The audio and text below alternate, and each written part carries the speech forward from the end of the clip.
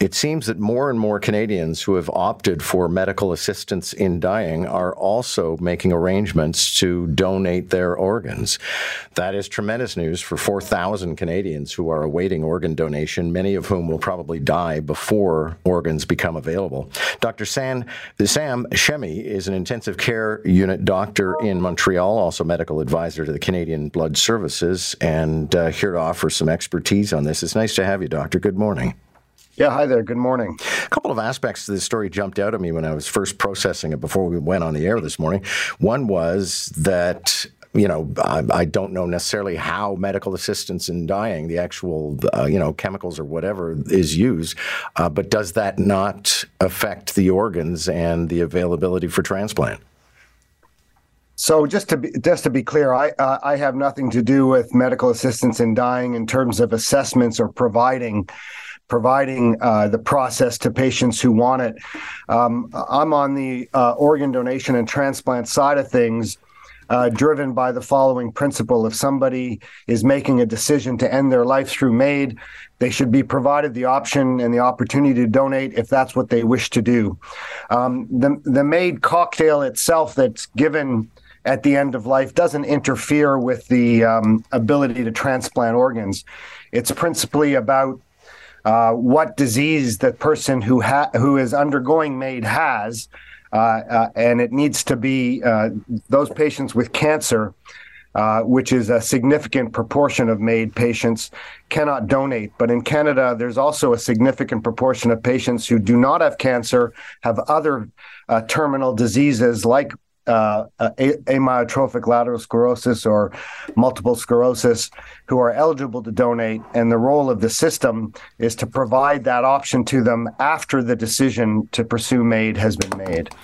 A lot of people want to die at home, and MAID has made that much more possible, but by my understanding, there are means by which somebody could die at home and still their organs could be donated. It's quite complicated. About 40% of all patients who pursue MAID in Canada wish to do it at home and have it done at home.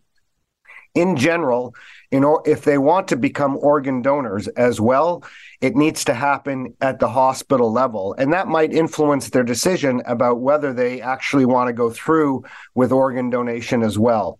It is true that we are looking at options for patients who have been accepted to have the MAID process and wish to die at home, but also are very motivated to donate organs. We're looking at ways to do that at home. There was an exceptional case in Toronto where it was done that required kind of emergency services, fire department support, paramedics, etc. It's quite complicated. Can it be done? Yes. Is it easy? No. We are working on ways to make this easier for patients who wish to die at home, but are strongly wanting to donate organs as well. Okay, one last question for you. Are there philosophical or ethical issues to consider in all of this, that people who are opting to time their exit from this world are also donating organs? Is that an issue at all?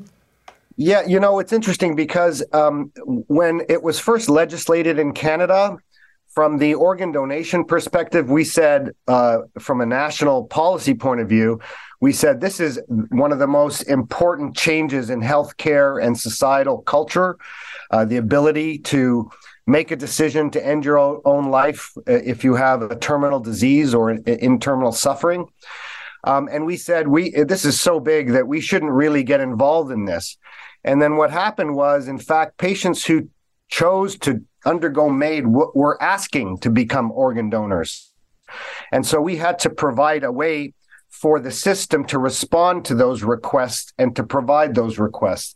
And we were very sensitive to the following. We didn't want the decision to donate organs to in any way influence or contaminate the decision to pursue MAID. And it's very important that once the decision is made, meaning a patient has a disease that's terminal or irreversible suffering, they've requested MAID and they've been accepted to undergo MAID. Only after that decision has occurred can they be approached for consent around organ donation. So we were very, very sensitive to this. to make sure that there is strict separation of the decision to go forward with medical assistance in dying, followed by the option to donate organs. And we wanted to make sure that patients know that they can change their mind anytime, whether it's about MAID or organ donation. They can opt out.